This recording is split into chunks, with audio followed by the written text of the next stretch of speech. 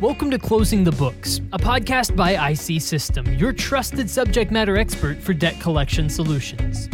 Join us as we discuss the biggest trends and topics in debt collection and explore account recoveries in an uncertain future.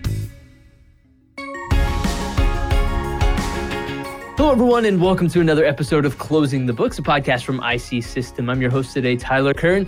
Welcome to this episode of the podcast. We are thrilled to have you along with us today as we discuss optimizing accounts receivable recoveries during tax time. That is our topic today, and joining me to dive into this topic and give us all of the details on what we need to know here today is Brian Campbell. He is the Business Development Manager at IC System, joining us once again here on the podcast. Brian, welcome back. Thanks for joining me. Tyler, love it. Good to be here. Great to always talk with you. Thanks. Yep. Yeah, it's great to have you back on, Brian. I know we had a great time on our previous episode. If you missed Brian's previous episode, you can go back in the feed there on Apple Podcasts or Spotify, wherever you choose to listen to Closing the Books. You can scroll back, find Brian's previous episode there. But today we are talking about optimizing accounts receivable recoveries during tax time. So, Brian, tax season is traditionally the time of year when Americans file their tax returns, and in some cases, they eagerly await their refunds. So, what does tax season mean for the collection industry as a whole? Tell us a little bit about that from your perspective. Okay, well, it's kind of appropriate that we're talking about this time of the year too, Tyler, because the thing that comes to my mind most is the Andy Williams song, "It's the most wonderful time of the year," right? Right. Got a little Santa up top, because in true fashion, that really summarizes what tax season means for the collections industry. And I think we'll kind of get that a little bit more detailed into some of what we talk about today. But it really is, from an activity standpoint, from a results standpoint, it really, really is. It's the most wonderful time of the year, kind of akin to like this holiday shopping season in retail, right? For the retail segment, and you look at other industries that just have that seasonal lift. That's what tax season is for the collections industry. So if it is kind of the best time of the year, how does it compare, to debt collection efforts through the rest of the year? Do you have some stats you could share, or just back this up in one way or another? So our inbound volumes are up over 10%. So that means inbound call volumes and communications, pretty significant for what we do. Conversion rates are increasing by over 7%, and our payment sizes increased by about 20%. Wow. You look at that and you say, wow, that's pretty meaningful. And the reality is that psychologically, you get a refund, and it's your money, right?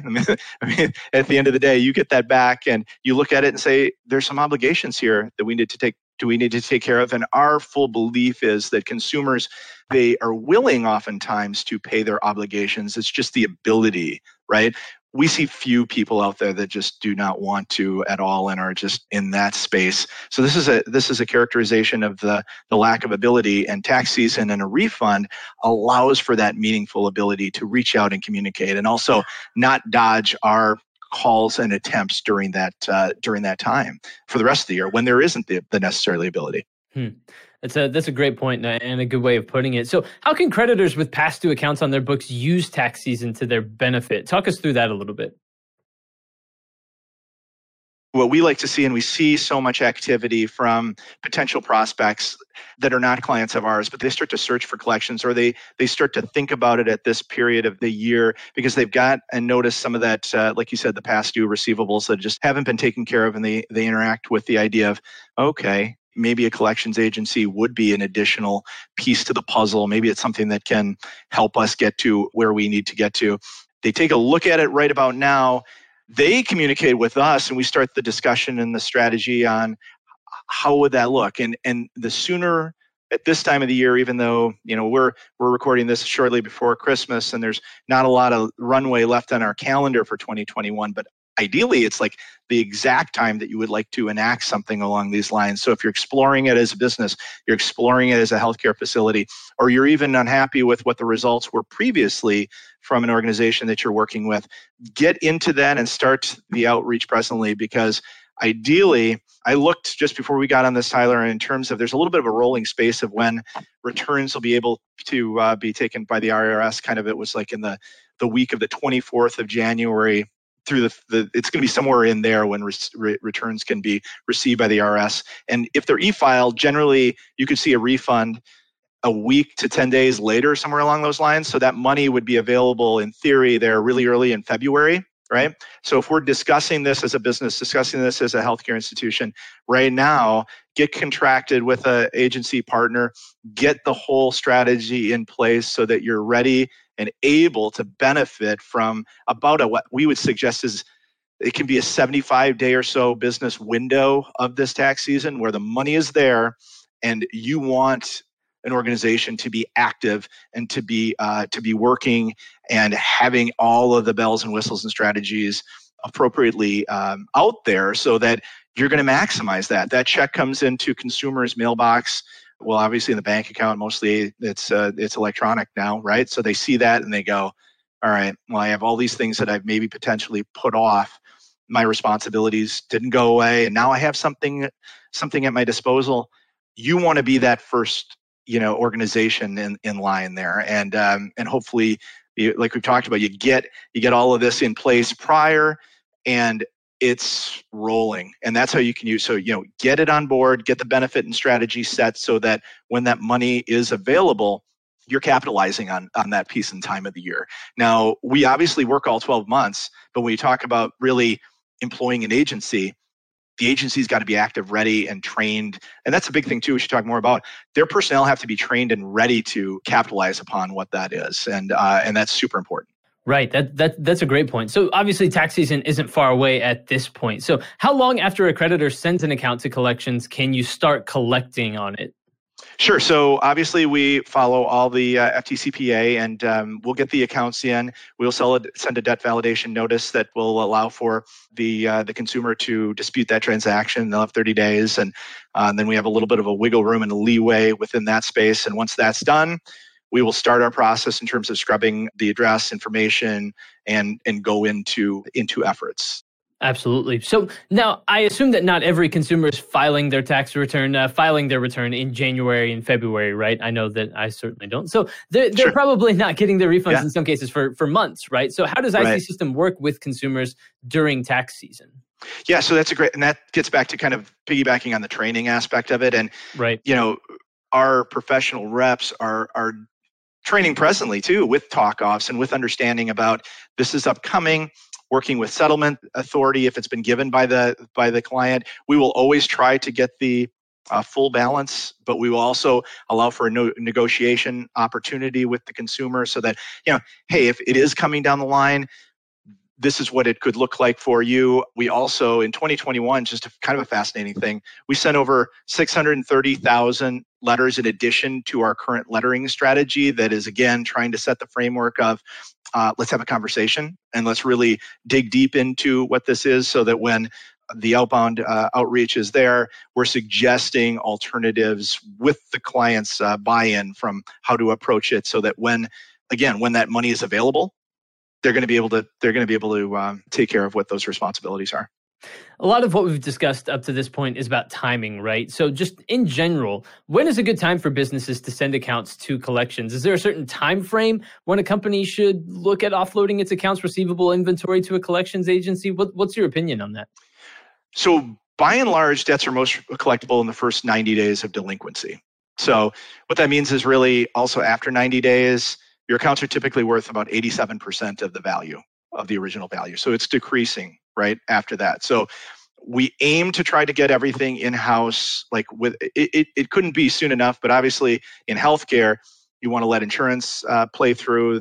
So we generally say at 90 days, if you're employing a collections agency, turn that over as quick as possible, because the longer that you wait, it's just going to continue to decrease in value. And after 120 days, it's significantly lower. It almost is about 38% in terms of what the value of your receivables are. So there's a real strong effort that we get that in as soon as we can.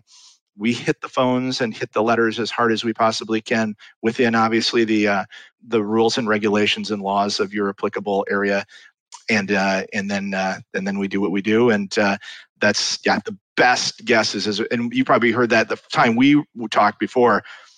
Earlier the better. We had an application where we have allowed debts to be able to be placed 30 days past due. Generally speaking, I said like 90 days would be optimal, and anything further is where we start to get that discussion on let's change the behaviors a little bit so you're more successful. Absolutely. Yeah, that really plays into the idea of sooner is better than later, right? And that I think that certainly speaks to that quite a bit. So, Brian, as we begin to wrap up our conversation today, do you have any final thoughts, anything you want to leave listeners with here, just as it relates to accounts receivable in and around tax time? What do you want listeners to walk away with, and maybe give them a good summary to walk away with from this podcast? Yeah, I think it's like I said, it's the most wonderful time of the year for us. We say it in a way that is true. It's true for the consumer because they're in a much better place and time to be able to take care of those obligations, which makes them feel good, which make sure everybody feels good. It's good for the clients because the performance can be really, really significant at the beginning of the year and set the framework for a great year. And I just want to impart that if you're using an agency, do everything in your power from a partnership standpoint to put them in the best light to be able to be successful. And it's not to say they can't be successful, and we are throughout the year, but really to be able to capitalize on, again, a knowledge base that this is really a good thing. It's a good time. People's money is more available. And also to note, probably in some of the speakers' pieces, whenever there's government money that is kicked out, which we've had happen, that's been really, really strong and effective from an industry standpoint in terms of obligations being paid. And I think that's great to see out there because it means that people aren't in necessarily a really bad way. And whenever you see any of those kind of things from a standpoint of if there's available funds, it can help, and it'll help the client, it'll help the consumer, and it certainly helps your partner do what you've hired them to do. And you don't let them off the hook, like we've talked about too before. You don't let them off the hook for the rest of the year or anything along those lines. We are working just as hard, but when you have the opportunity to really push the button and get the most bang, I think like we talked about this morning, this is the area where you can really get it done. Absolutely. Now, Brian, I don't want to let you go without pointing out that you do have a Jeopardy champion mug over your shoulder there today. Do you want to take a moment to gloat of your Jeopardy wins there amongst the IC System staff? Yeah, so it is the time of the year where we, in some regards, do Secret Santa, right? And the person that had me this year, it was classic. Got this for me. I just got it this week. Really made my day. Yep, I've defeated every comer at IC System. Everybody that's been on this podcast with you, Tyler, has gone down in flames to Brian Campbell. It's just the way it is. We actually had to pull the program from IC's world. So anybody else out there, I'm taking all comers. Me and Aaron Rodgers, we can just hang out and we can host or something along those lines online. But it's pretty fun. We have a good time at IC. Yeah. Excellent stuff. We got the Ken Jennings of That's right. Of IC Systems. He's got nothing on me. Let's go, Ken. Let's bring it. Great stuff. Brian Campbell, Business Development Manager at IC System. Brian, thank you again so much for joining us here for another episode of Closing the Books and breaking down just how tax time can work when it comes to accounts receivable. We appreciate it very much. Love it, Tyler. Thank you. I hope everybody has a good rest of the year. And let's kick into tax time at the end of January, everybody.